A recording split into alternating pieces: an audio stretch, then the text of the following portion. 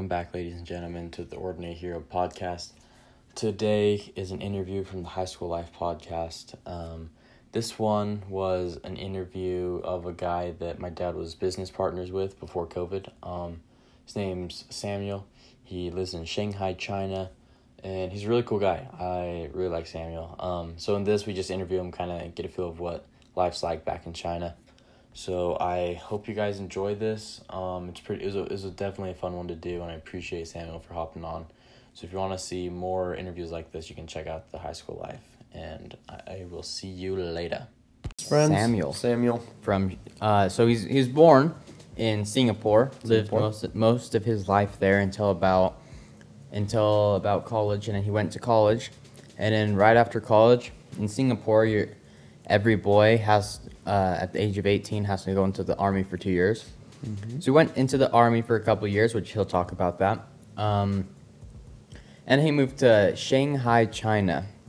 It's a city. He's from Singapore, lives in China, Shanghai, China. He'll refer in this episode. He'll probably refer to this when he says the programs or program. It's referring to this company that he's affiliated with, and it's called Summerhill. I can't remember. Summerhill, and it's like exploring for kids or something like that. Explore the world. And pretty much they take 8 to 14-year-old kids from China in groups of like 30, and they take them around the world to see stuff and try things. So they have a couple in New Zealand where they like fish and stuff, and they have one in England where they go to Harry Potter World.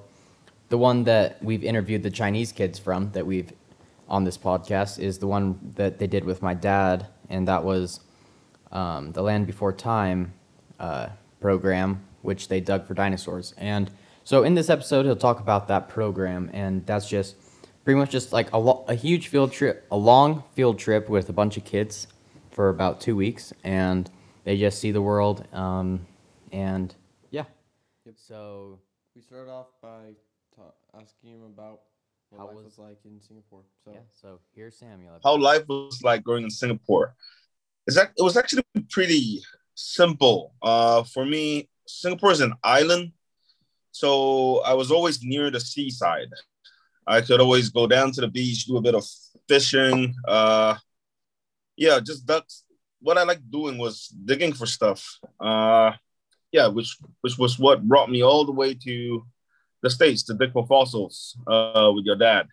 So yeah, that was one of my hobbies when I was younger. Also, Singapore, I gotta say, we have a very, very good education system. I'm very thankful for that system because it got me to where I am today. And I have 2 younger sisters, kind of like you as well. But yeah, I did spend a lot of time pulling pranks on my sisters. Growing up in Singapore, I miss it, man. It's simple. It's a very green country, and yeah, it's beautiful. I haven't been home for about, I think, nearly 2 years now. Yeah. Wow. Can you tell us about what your parents did as a living when you were growing up? Sure. So my mom was a banker. She worked for Deutsche Bank. My dad had his own business. He was a publisher, and he specialized in printing textbooks for schools, primary and secondary schools in Singapore. But when I was growing up, they were very busy people, and my mom was kind of the head of the house. Yeah. Wow. Cool. What were your hobbies when you were a young boy? You mentioned finding stuff and fishing. Did you ever play any sports, or what were things you liked to do if you had any friends to do? With friends. So when I was, it actually changed and evolved as I got older. So when I was in primary school, one of it was going down to the beach to dig, as well as riding bicycles, just with the neighborhood kids. And then when it went to secondary school, it was basketball and softball. Those were the things that I played a lot of. And that was in school. During my own free time, I was a bit of a nerd. I like reading. Uh, love Star Wars, and what was that? Playing computer games. Oh yeah. And then to Polytechnique, it was rugby, and I played rugby throughout my university days before I entered the army.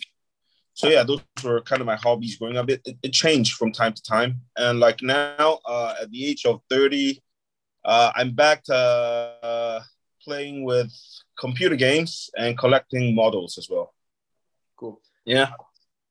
So, you mentioned university. What did you study in college? Also, I majored in biomedical engineering. By right, I was supposed to go work in a hospital. That means based on what I learned, I had to work in a hospital or pharmaceutical companies, but I kind of gave that up. It was a good thing to study. It was gaining traction at that time, but it wasn't something that I wanted to do. Yeah. So you mentioned you went to the army. What were you assigned to in the army? Uh, so after the basic military training, I was actually assigned to kind of a secret area actually, but I was a weapons specialist. Basically, I understood many different, most of these small arms that my army uses, and I was kind of assigned to distributing as well as safety checks for weaponry systems using my unit. Yeah. I really can't say too much about that. It's a really sensitive topic. Yeah. Right. So why did you move to China? Well, there were so many reasons, man. Firstly, I love my country, but my country is really small. I mean, you could travel from east to west in about 45 minutes. Oh wow. So yeah, so that was one of the main things. It's small. Things got kind of mundane, and on top of that, my career. I wanted to pursue a career in outdoor camp education. In my country, it's a huge market, meaning all kids have to actually do it, but it hasn't changed much over the last 10 to 15 years within my own country. Why I came to China, firstly, I saw an opportunity as this industry has just started here in China.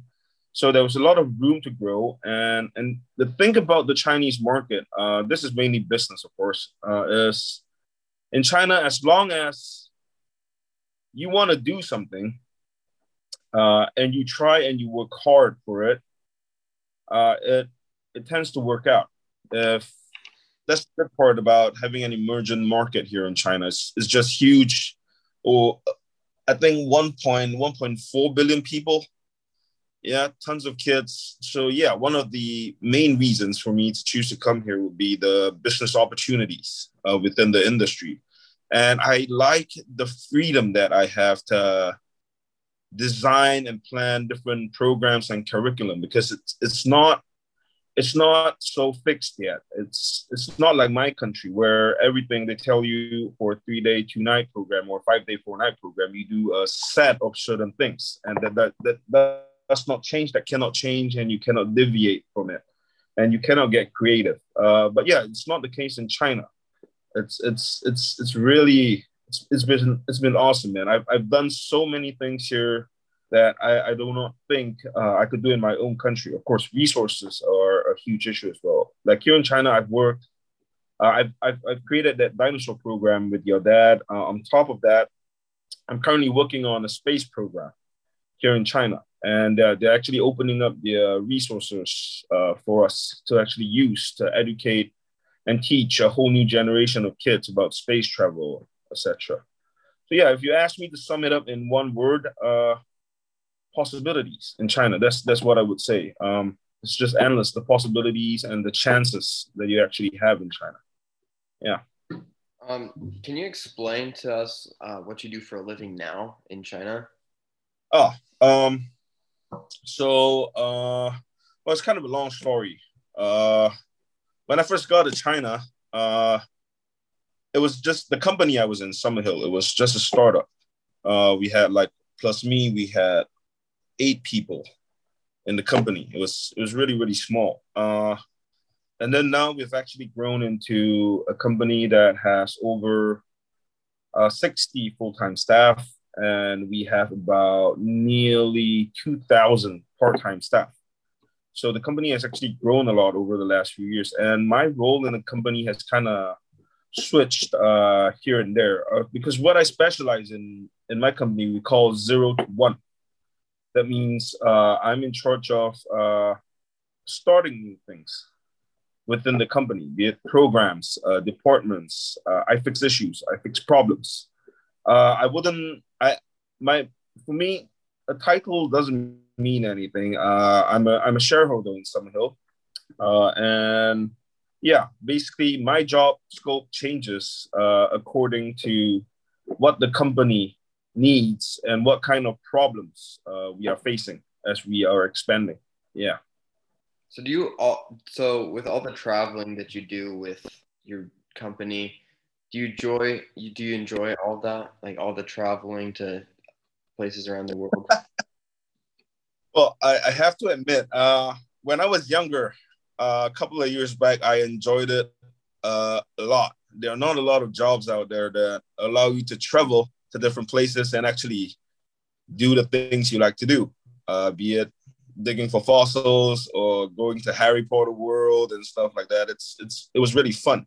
But yeah, as I'm getting older and I have family commitments, yeah, traveling gets harder for me.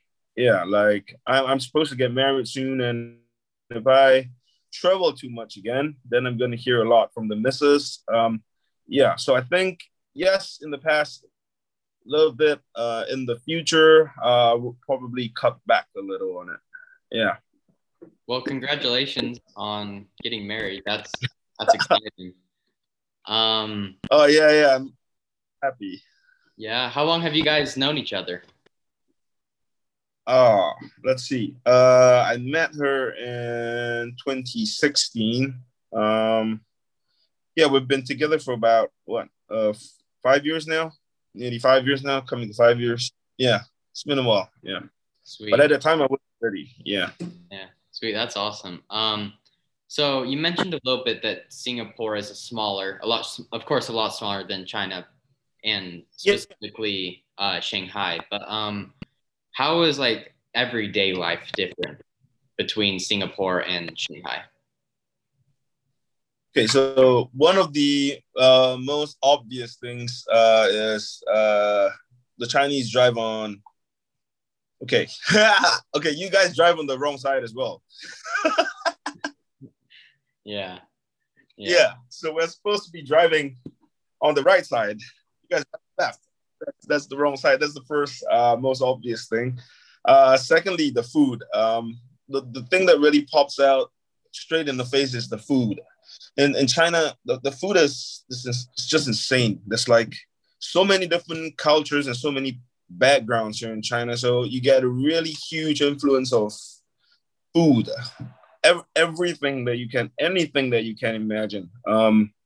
Shanghai is like a food hub here. You can get nearly every cuisine imaginable. Indian, well, they call it American food, but I'm not quite sure what American food is. American food to me is like Western food. And then we have the Italians, and then we have Spanish food and stuff. So yeah, food is one of the main things. But what I love most about Shanghai is the convenience. They've got a very, very good transportation system. That infrastructure is just amazing. You could get from you can get to anywhere. Shanghai's huge. I heard it's like 10 times the size of Singapore, but I could travel to the other end of Shanghai within an hour and a half. So that just makes it super, super convenient. And one other thing that I think they've done very well is the communities that they're building. Like most people in Shanghai, they stay in high-rise apartments. because land here is just super expensive. And yeah, so what they've done is that they've just made everyday life super convenient. Like just downstairs, the moment I go down and I take a ride, I have everything. I have a Walmart, I have a cinema, I have an arcade, I have a ton of shops to go shopping for. So yeah, I just like how things are very, very convenient here. And oh, the e-bikes, yeah, that's something that I think it's very unique to China, especially. So everywhere in China, wherever you go, there are this things they call what's that? 电瓶车. It's a electronic bike that nearly everybody has. It gets you from point A to point B really, really quickly, and it runs on electricity. So yeah, it's environmentally friendly and very, very quick. Yeah, it's one of the things I actually like playing around here. I actually built my own e-bikes here. So yeah, so life here is pretty awesome. Yeah. So someday do you want to go back to Singapore, or do you think you'll always be in China? Um, to be honest, education wise, I would prefer if my kid uh, had an education back in Singapore. So my plan is to be in China till I'm about 35, 36, and then yeah, I would probably move back home, or when my child comes, whichever comes first. Because in China, the education system is it's a little bit backdated. They are still on a system that kind of, what's the word? I wouldn't use the word judge, but the system here just works in such a way where it is based too much academically, scores and points. There's just not enough being done for a more holistic or well-rounded education here in China. And I don't want my child or my kid to have that kind of pressure from the get-go. Yeah, I want them to spend more time finding their own interests, learning what they like, finding more about themselves. Yeah, because for me, education isn't just about that piece of paper. It's supposed to encompass a lot more things about life, about how to be a decent person, how you treat others, etc. So yeah, that's probably one of the reasons I would go back to Singapore, my child, and of course, home. No matter where you go, home, you will know where home is. So yeah, I have to go back someday. Um, what do you like to do for your hobbies now as an adult? Wow, that's a good question. So there are a lot of things I enjoy doing during my free time. Some I cannot say on the camera. Yeah, but that I can say is I do a lot of reading, as well as yeah. Previously, I said I collect models. I mean, not female models. I collect Iron Man and Star Wars stuff. So yeah, some of those are really, really difficult. One of the main reasons, so how I got started into this, it's actually because of the kids in my program. Yeah, the kids in my program. I was in all my travels with kids along the way. So one of them actually got me hooked on this. He gave me my very first Iron Man toy. And yeah, I could not stop. That was about a year and a half ago, and I've been collecting it ever since. Nice. Do you plan on keeping those forever, or do you plan on like handing them down to your kid or selling them? What's your plan with those Iron Man toys? Um, okay, so there's two parts to this. For my own hobby and interest wise, I definitely want to hold on to them as much and as long as I can. Hopefully get my kids interested in it. But the thing about these toys is they appreciate in value very, very quickly. And what I have there is worth about nearly 300,000 RMB. Yeah, that's so yeah. One day when the price is good and most of them are no longer in production, yeah, I might choose to sell. if the money's good. Yeah. Wow, that's crazy. So can you tell us about your whole collection of all your toys and like what are your favorites and all of that stuff like that? Wow. So my favorite model for all the Iron Man nerds out there would be the Mark 47 that appeared in Spider-Man Homecoming. I'm not quite sure if you guys have watched that movie, but yeah, that's my favorite Iron Man suit of all time. I've basically collected every single model that uh, that has been produced by any of the toy makers. But yeah, I'm missing quite a couple because they haven't come out yet, and I'm hoping they will come out before my life ends. I hope. Yeah. So these toys, I don't really play with them. I just get them and I put them there. They're just meant to look good. Yeah, they're just meant to look good. I have an obsession with them because um, so that whole shelf I have that was supposed to mimic Tony Stark's Hall of Armors, where he keeps his suits after he's created them. So yeah, my goal is to be able to collect all models and to actually show it off, and hopefully one day when the value's right, yeah, sell it off. Wow. Nice. So I have a question for you. If you could go back in time and talk to your 16-year-old self, what would you say? Oh, um, one of it would be very careful of a rugby match I played when that was what 2009. 2009. Yeah, the first thing I would tell him, stay away from that match because you're going to get hurt really, really badly. Uh, the other one I would want to tell him is honestly, don't give up on your dreams. Yeah, don't give up on your dreams no matter what. Because recently I had someone actually spoke to me about this. The whole COVID situation that's happening around the world. It's a very sad and a very yeah it's just a very sad and painful thing for a lot of people around the world. But it changed my way of life. Why I say that is because I'm overseas. Me traveling used to be a big part of what I do. Being able to create programs to take kids on, be it the UK, the States, around Southeast Asia. We even have a program in Kenya where we do wildlife conservation. We have a whole winter sport theme going on in Finland. So we've got so many cool programs going on around the world. But the moment COVID hit me, it all came to a standstill, and because of that, I was just this close to giving up on my dreams. Yeah, are you guys still there? Yeah, we're still here. Can you see us? Screen froze up for a bit.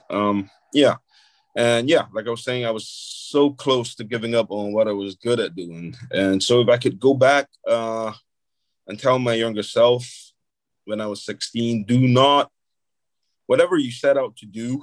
Um, nobody, no situation on earth can stop you unless of course you're dead. But yeah, that's what I would tell him, because now I am waiting for this whole situation to blow over, uh to begin my next phase of program design, and hopefully take Chinese kids to whole new areas, locations, and to just, yeah, seriously, my motto is to explore the world through your own eyes. So yeah, that's what I set out to do, and I think I'm going to be doing that all the way till I stop. Yeah.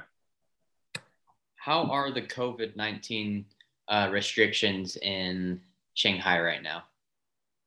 Uh, okay. So from a foreigner's point of view, from my perspective, I honestly felt China handled this COVID situation better than any country out there, even my own. One of the few things is when COVID happened in China, the response was so quick. It happened last year before Chinese New Year, and the whole cities were shut off. yeah, they shut down all the cities. They stopped it, and we were back. The whole of Shanghai was back in business within 2.5 months. Schools were back in progress and stuff. So they handled it awesome. And now in Shanghai, in fact, for the last, of course, we had many outbreaks along the way, but for most part, while it was very difficult for a lot of countries out there, China has maintained life as per normal. Like I didn't even feel I was going through an outbreak for most of the time during my time here in China. Yeah, I did not feel, besides the travel restrictions, yeah, I did not feel I was going through a crisis or an outbreak. It really was that safe and secure. Everybody had a part to play, and that face mask, it is just hugely important to keep this virus at bay. Yeah. How did COVID-19 impact the business side? Wow. That it hit us hard. Well, when COVID came, it basically put my business, my company at a standstill.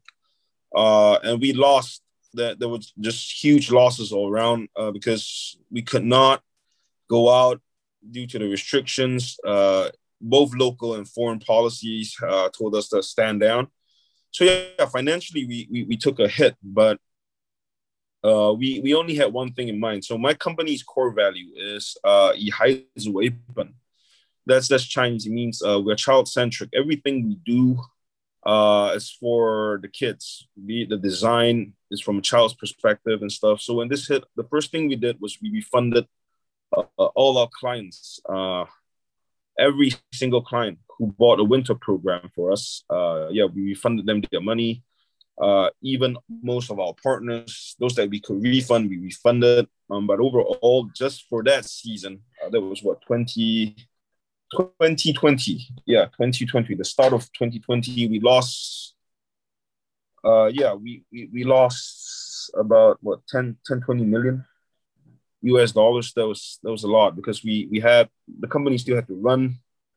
And yeah, we actually made it through that half year without any form of income. All the management sacrificed their own salary so that we could maintain the company. Our first option was to not have to let anybody go. So yeah, those were hot 6 months. But yeah, things are looking better now. Local programs are selling better than they ever have. I think we're looking at what, 80% growth over the last 1 year for local programs.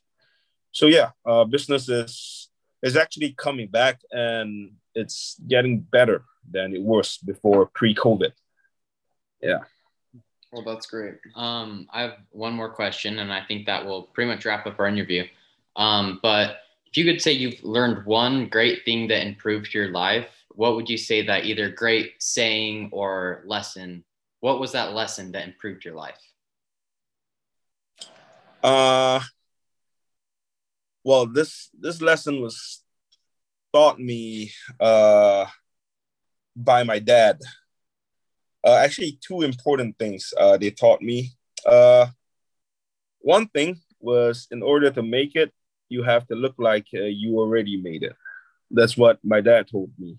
He said first impressions are very important in no matter what aspect of your life, be it meeting a lady friend, going for an interview and stuff. Yeah, so he always told me first impressions count from that handshake.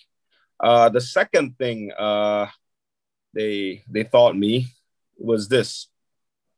In their time, hard work meant everything. You could make money just through sheer hard work.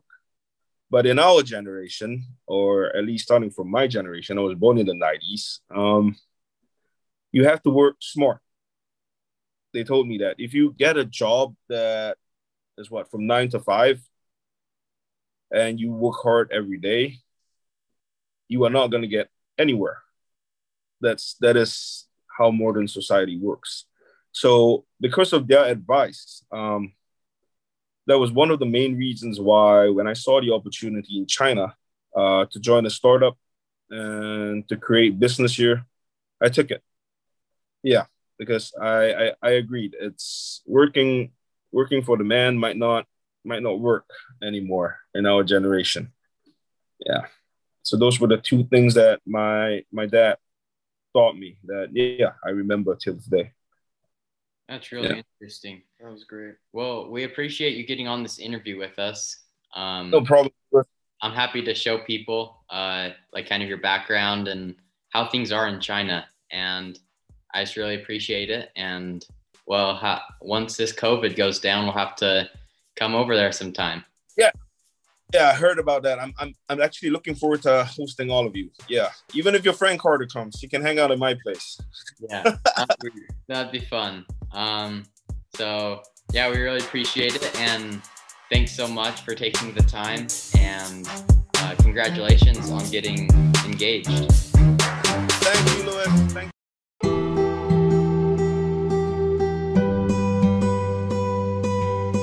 you.